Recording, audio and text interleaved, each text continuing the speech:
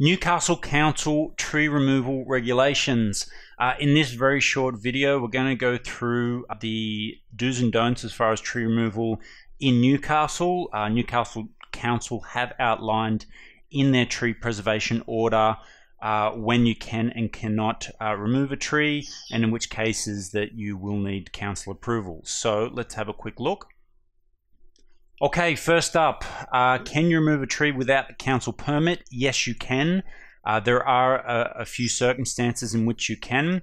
The first one, which is a big one, if the tree is located within 3 meters of your house, a carport, pergola, fences, that type thing, measured from the closest point of the trunk to the footings or foundations of the building or the pool or whatever it is, you can remove it without council approval. I would be wary with, they did mention fences and pergolas. Most other councils do stipulate it needs to be something more like a house, something more substantial than just a fence. But yeah, look, I would double check with council in that case, especially if it's definitely a big old tree. But look, this is what they say in the tree preservation order.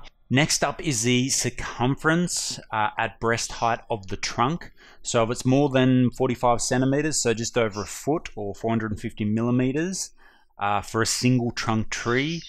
So as long as it's smaller than that, you can remove it without council approval.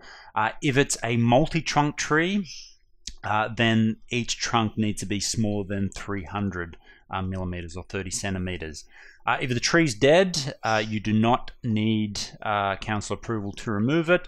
And of course, if it is considered a noxious weed under the Noxious Weed Act of 1993, you can remove it without council approval. Pruning, can trees be pruned without council approval? They can. I wouldn't prune any more than 10% every 12 months. Obviously, removal of dead branches and dead wood.